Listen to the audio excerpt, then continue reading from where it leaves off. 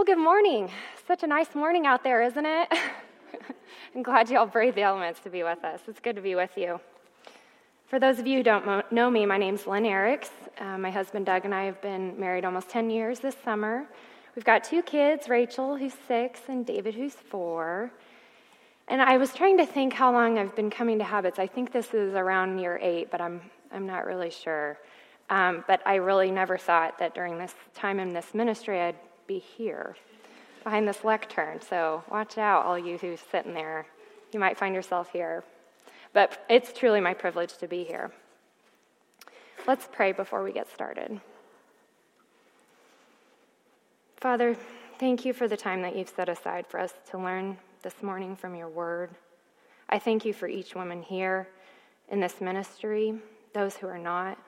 What a blessing it is to come together and learn from your word. I pray that you would use my words this morning, Lord, to just impart a lot of truth, and that truth would affect our daily lives, Lord. We trust that your word can accomplish all of this and more. It's in Christ's name we pray. Amen. Well, last week we saw how Paul was delivered from the hands of 40 Jews who vowed to kill him. It was a dramatic scene. There was physical protection of 470 soldiers. Paul was delivered to Caesarea to await trial before Governor Felix, and that's where our text picks back up today in chapter 24. We have a full text today covering 3 chapters, just like last week when Diana spoke, so I feel a lot like her this morning. We have a lot to get through, so bear with me. So we'll see Paul defend himself 3 times over the course of several years before 3 different officials, Felix, Festus, and King Agrippa. It's a little taste of Roman civil procedure. Doesn't that sound like fun?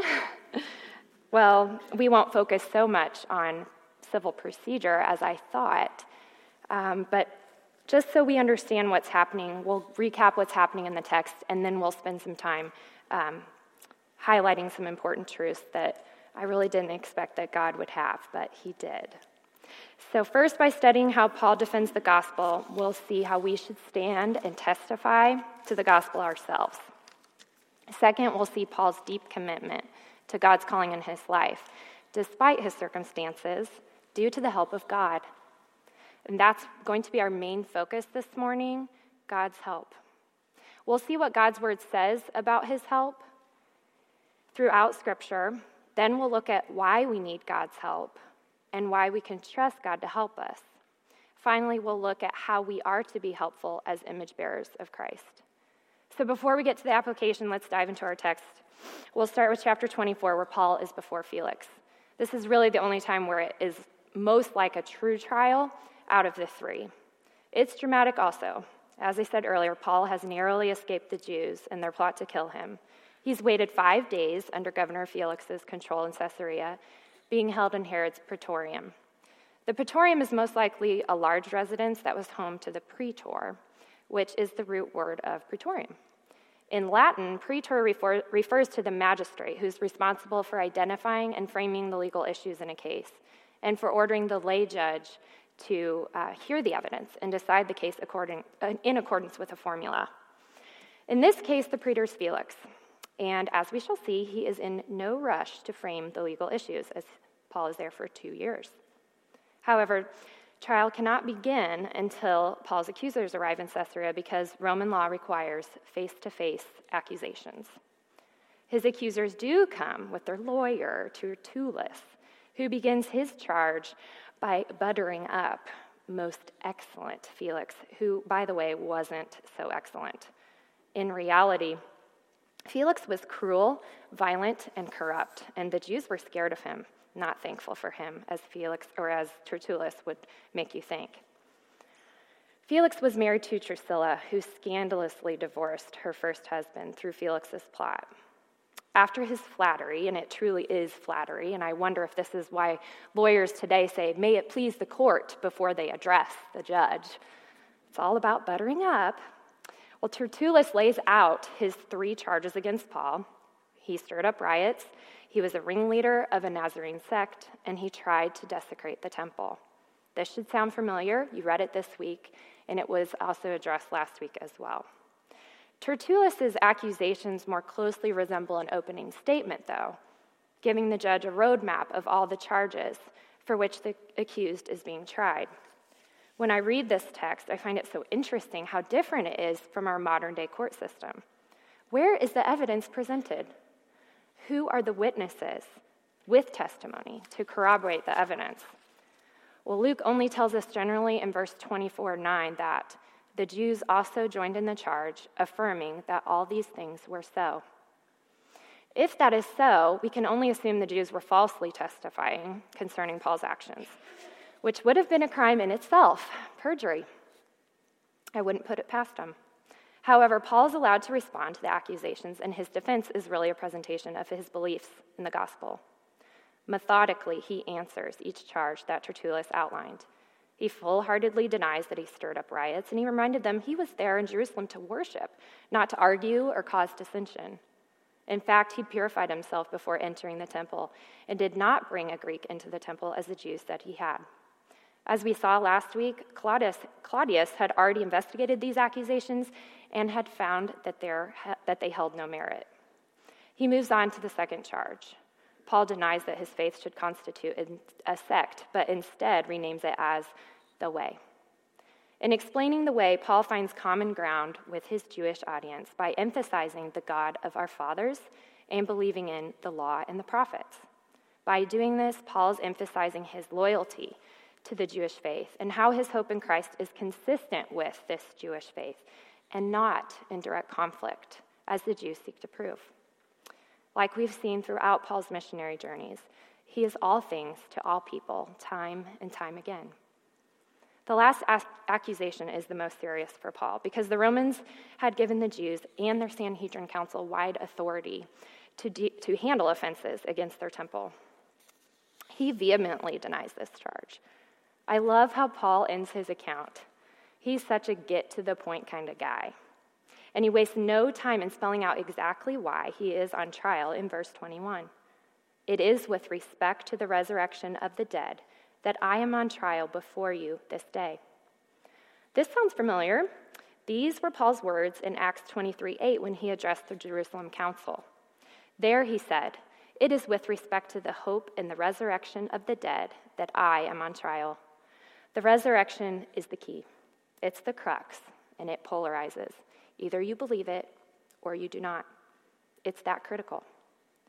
After hearing from both sides, Felix finds that Paul is innocent of breaking Roman law.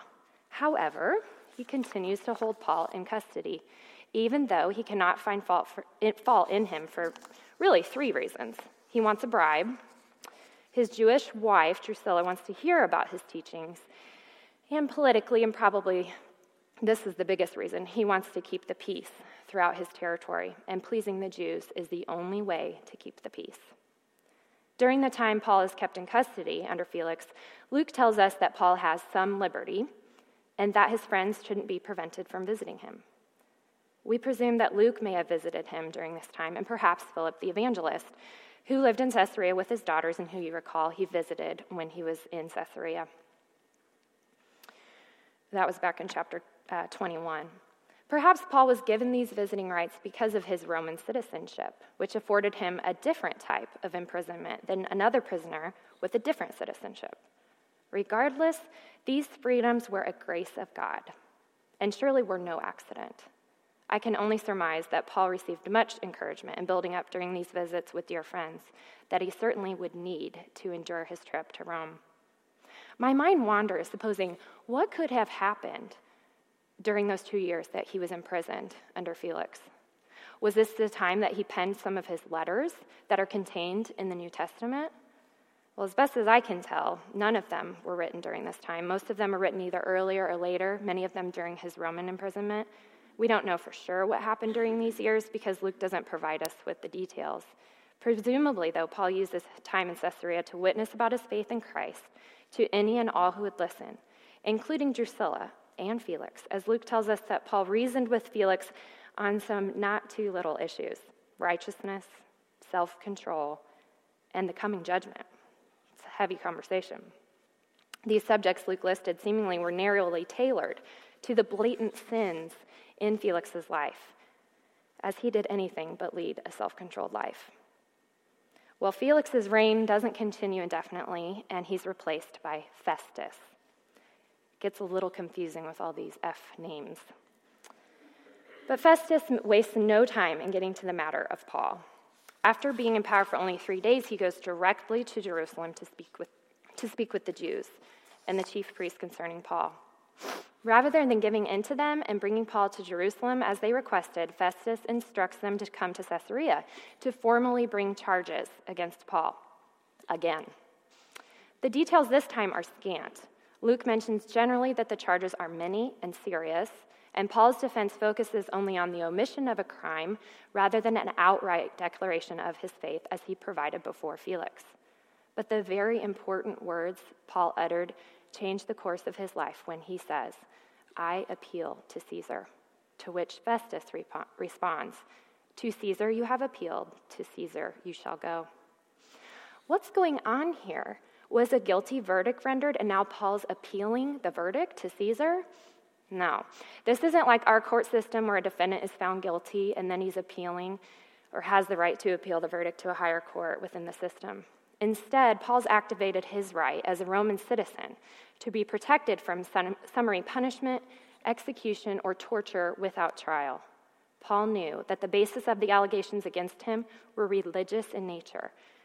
So he knew he had not violated any Roman law.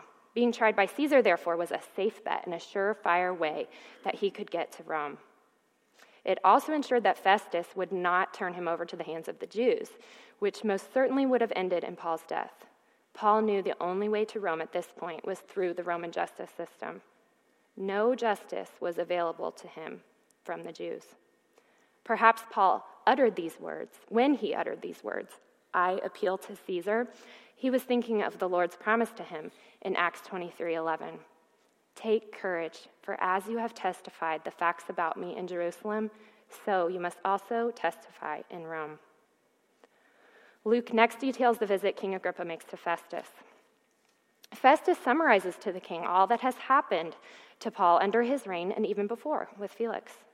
It almost feels like Festus feels a little at a loss of what to do. He knows Paul isn't guilty, and yet he continues to hold him in custody. He has the charges, but no evidence to support. Why doesn't Festus just let Paul go? Because he's appealed to Caesar. As commentator John Stott says, to acquit Paul now would be to short-circuit his appeal, and so to invade the emperor's territory. No provincial judge would do that. So it would have been political suicide for Festus to let Paul go. But then Festus feels stuck. What's he going to say to Caesar as to why Paul is before him? It's a bit of a political conundrum for Festus, which is perhaps why he discusses the matter with Agrippa in the first place. And he must place great faith in Agrippa because he overtly expects that after Agrippa hears from Paul, Festus will know exactly what to write to Caesar concerning Paul's charges and trial. Despite his confusion on what to say, however, Festus was not confused about the true reason why Paul and the Jews were in conflict. In Acts 25:18-19, Festus says, "When the accusers stood up, they brought no charge in his case of such evils as I supposed. Rather, they had certain points of dispute with him about their own religion and about a certain Jesus, who was dead, but whom Paul asserted to be alive." Isn't that interesting that Festus is able to clearly summarize in one sentence what the main issue is? He must have been listening to Paul because he said it so many times before. It's the fact that Paul believes in the resurrection of Jesus. Well, after Agrippa hears from Festus all that's happened concerning Paul, Agrippa is very curious and he requests to hear from Paul. It's a great big ordeal as the king and his wife come into the audience hall along with military tribunes and all the prominent men of the city. Indeed, Luke says they come in with great pomp. Pomp, now that's a fun word, not one you hear very often.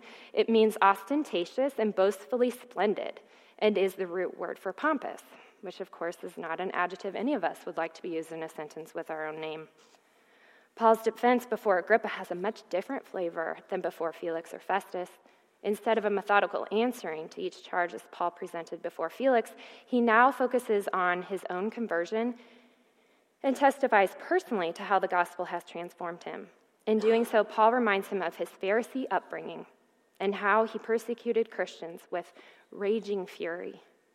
Then he again highlights the resurrection when he says in verse 8, "Why is it thought incredible by any of you that God raises the dead?"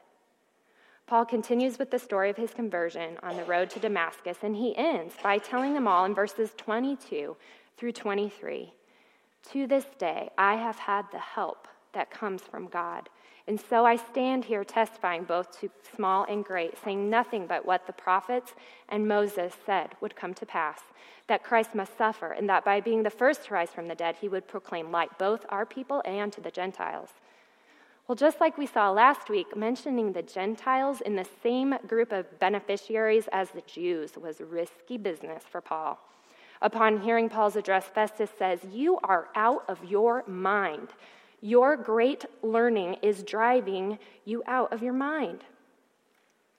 Paul doesn't respond to Festus and instead speaks directly to Agrippa in verse 27.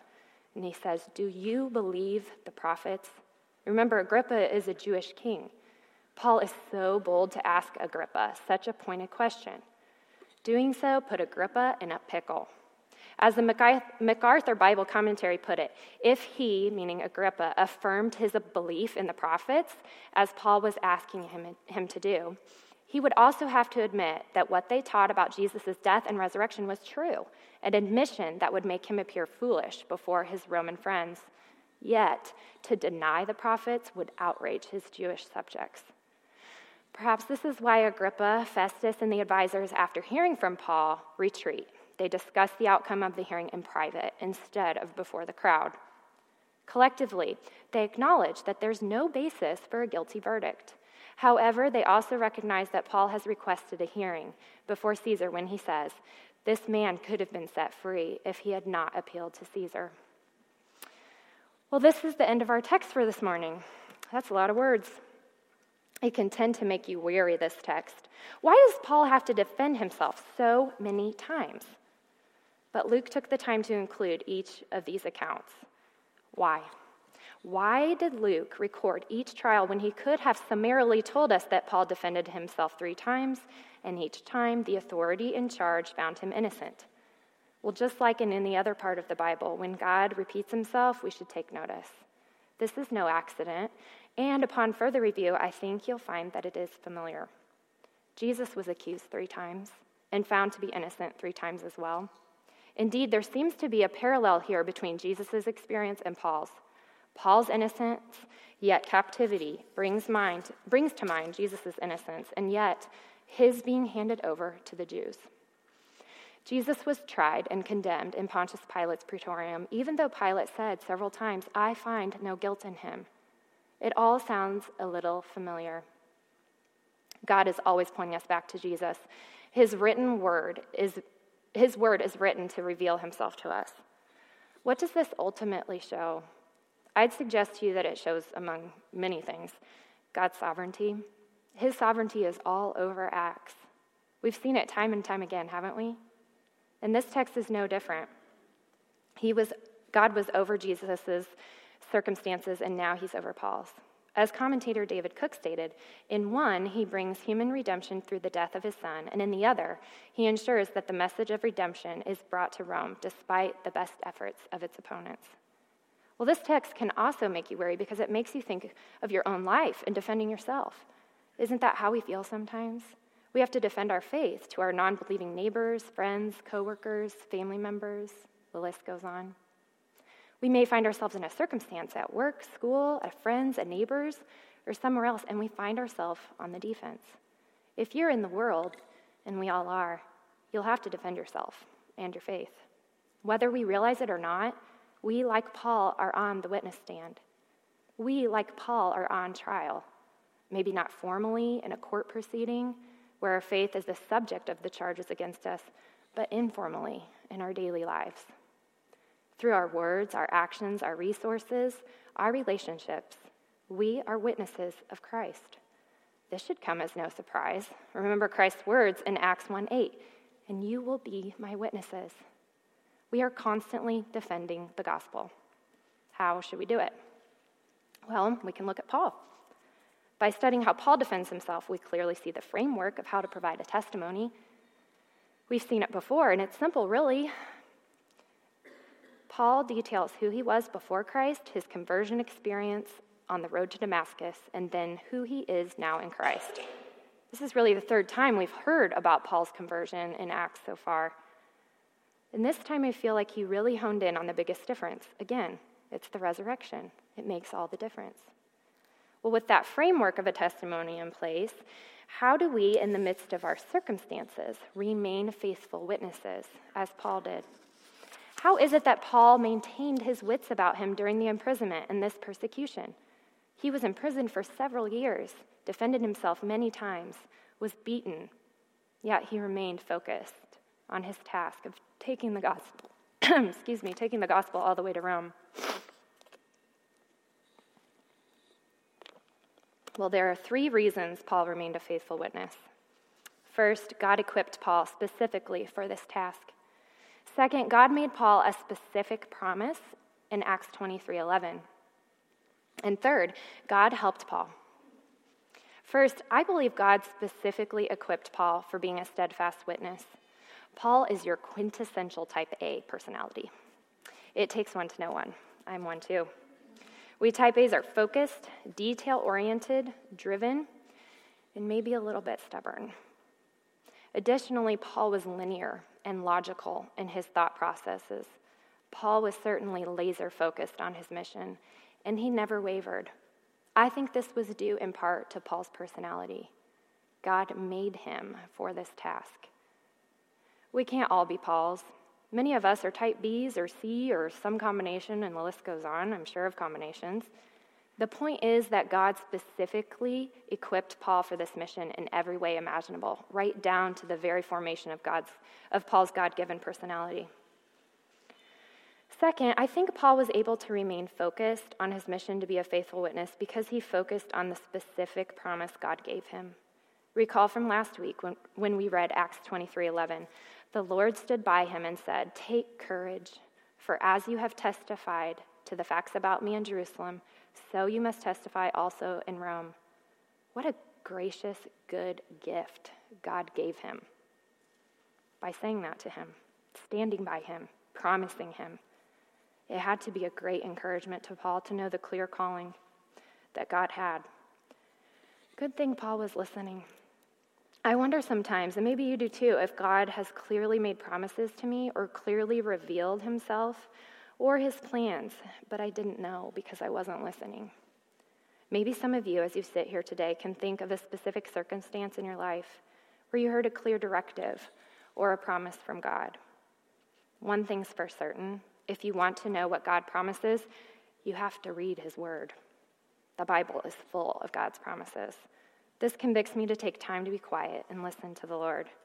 In your own life, look for his promises, either in his word or in prayer or in both, and claim them. Personalize them. Write your name within the promises that God makes in his word. Let them carry you, like Paul, through whatever trial, season, or circumstance you find yourself in. This brings us to our third point. Paul was able to remain a faithful witness because God helped him. Acts 26:22. To this day, I have had the help that comes from God. What a simple phrase, the help that comes from God. Throughout our time in studying Acts, I've been convicted over and over again about how I must use my words and not just live my life quietly, differently, hoping others would notice a difference in how I live my life and then ask me about it so then I could share. I must use his name, Jesus, and use my words to tell others about the hope I have because of Christ. This can be a little daunting, and sometimes I try to shoulder this burden all on my own and wonder, how could I possibly do that? But I have the help of God. You have the help of God, just like Paul did. I really did not expect when I began studying Paul's trials in this text that today we'd be focusing on the help of God.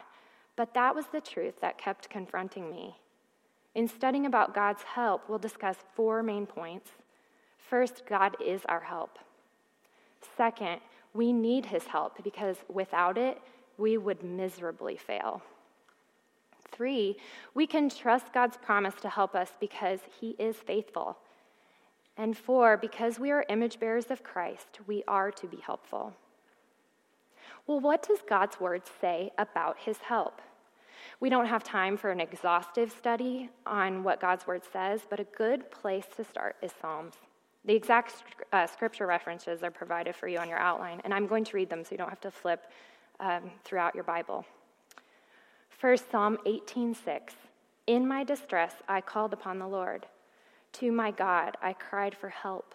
From his temple, he heard my voice, and my cry to him reached his ears. This tells us that God will hear our calls for help, and we need to ask. Sometimes that's the hardest step to take, to ask. Psalm 54:4, behold, God is my helper. The Lord is the uplifter of my life. God is my helper. My helper is God. These terms are interchangeable. They are one and the same. He is who we should run to first. He is the help we need over small and big things alike. Psalm 75, but I am poor and needy. Hasten to me, O God. You are my help and my deliverer. O Lord, do not delay. We can trust God to help us with our basic needs and to rescue us from our neediness. Psalm 118, 5-7, and you'll see it again in Hebrews 13:6. Out of my distress, I called on the Lord. The Lord answered me and set me free. The Lord is on my side. I will not fear. What can man do to me? The Lord is on my side as my helper. I shall look in triumph on those who hate me. I wonder if Paul thought of the psalmist's words here as he sat in prison being persecuted for his faith in Christ and his resurrection from the dead. The Lord was on his side, and he knew it. Psalm 121, 1-2. I lift my eyes to the hills. From where does my help come? My help comes from the Lord, who made heaven and earth. I'd venture to say this one is familiar to many of you. God is the source of our help. Isaiah 41:10-13. Fear not, for I am with you. Be not dismayed, for I am your God. I will strengthen you. I will help you. I will uphold you with my righteous right hand. For I, the Lord your God, hold your right hand. It is I who say, fear not. I am the one who helps you. And then in John 14:16, this is Jesus speaking. And I will ask the Father, and he will give you another helper to be with you forever. Living on this side of the cross, we are tremendously blessed because we have a helper living in us, the Holy Spirit, who even when we do not know how to ask for help, intercedes on our behalf to God the Father to ask for us. Well, we need God's help, don't we? Because without it, we would fail and fail miserably. We cannot rely on our own strength and expect to get anywhere. God's word even explicitly tells us this. In John 15:5, where Jesus is talking on the parable of the true vine, he says, apart from me, you can do nothing. Well, that's pretty clear, isn't it? In Philippians 4:13, I can do all things through him who strengthens me. Paul doesn't say I can do all things on my own. Zechariah 4:6, not by might nor power, but by my Spirit, says the Lord of hosts. A reminder that our efforts are not the source of our successes. The Lord is the source. That's a lot of verses on the help of God. But all these verses on God being our helper and the source of our help and listening to our pleas for help are so encouraging, aren't they? Listen to these phrases that I'm going to mention and mentally note if you've said or thought any or all of them before. I need all the help I can get. I feel so helpless. I could really use some help over here. Why didn't you help me? Thank you for all your help. I couldn't have done it without your help.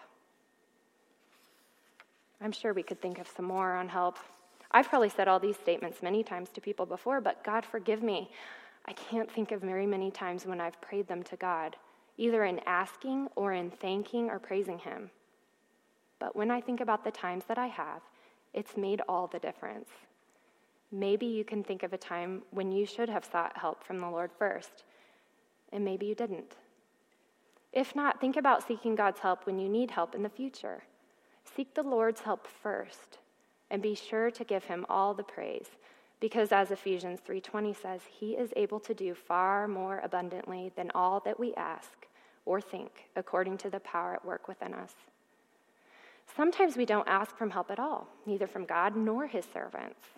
Can you think of a time when you relied on yourself rather than on the Lord? Maybe it was something small, maybe something huge.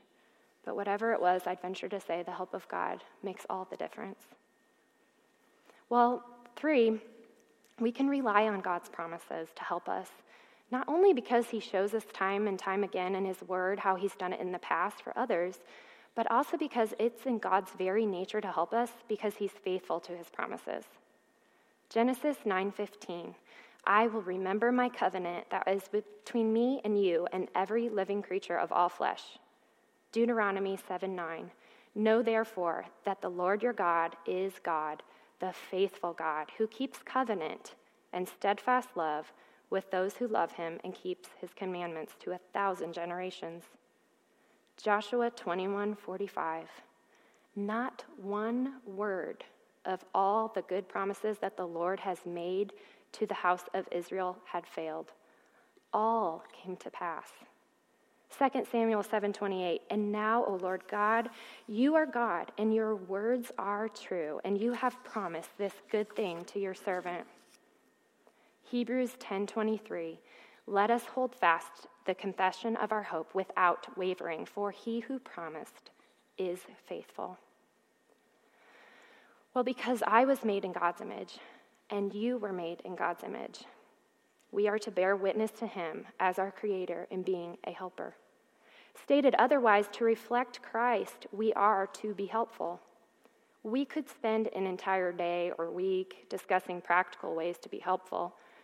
And this is not a how-to session on how to be helpful.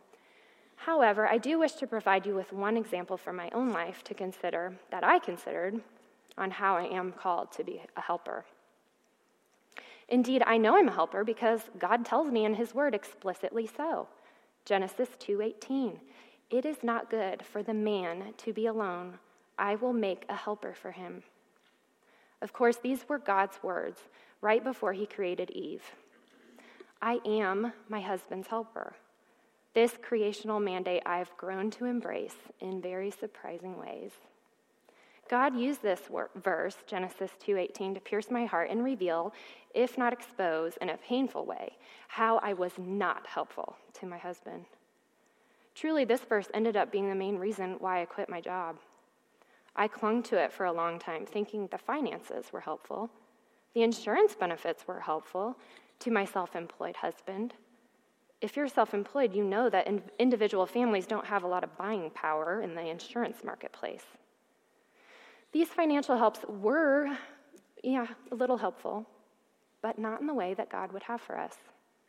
I was really tired, stressed out, always thinking of the billable hours like a monkey on my back, wondering what the partners thought of my latest work, how he was advocating for clients, how they perceived my potential. I was miserable and no help, so I quit. And I guess the biggest blessing for me being home was how helpful I was to my husband. It was such a big surprise, and it shouldn't have been, but it was. Now, my husband will tell you that my helpfulness goes much further than just him being helped. Now, I'm not advocating that we all go and quit our jobs tomorrow, or that helpfulness has anything to do with work. In fact, in my home growing up, my mom worked full-time most of my childhood, and that is how she helped my dad. Helpfulness looks different for a different person. However, let this stir up in your mind how you are at being helpful, so as to reflect Christ, as we are his image bearers. Helpful to your husband if you're married, your friends, your children, grandchildren, your church, your neighbors, your coworkers. We are to reflect God's image. And if God explicitly tells us he is our help over and over again in the scriptures as we've read today, then part of his image bearing is for us to be helpful to others as part of showing the love of Christ. Think about the people in your life. I bet some of them need help. Take a minute and think, can you write a name down of a person in your life that needs help? Can you think of a way that you could offer to help them? If you can, write it down so you don't forget. But if you couldn't think of anyone right away, of a name or a way, consider including this in your prayers. Pray for an opportunity, a person to help. He will deliver. I can guarantee you of that. Well, my friends, God's word is a rich and deep and glorious well. If we were to study these passages together again next year, they'd surely reveal new truths or reinforce ones we've studied already. How thankful I am for Paul and his example of a faithful witness.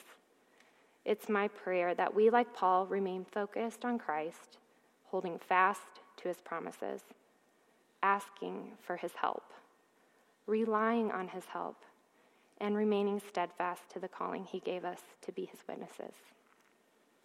Thanks.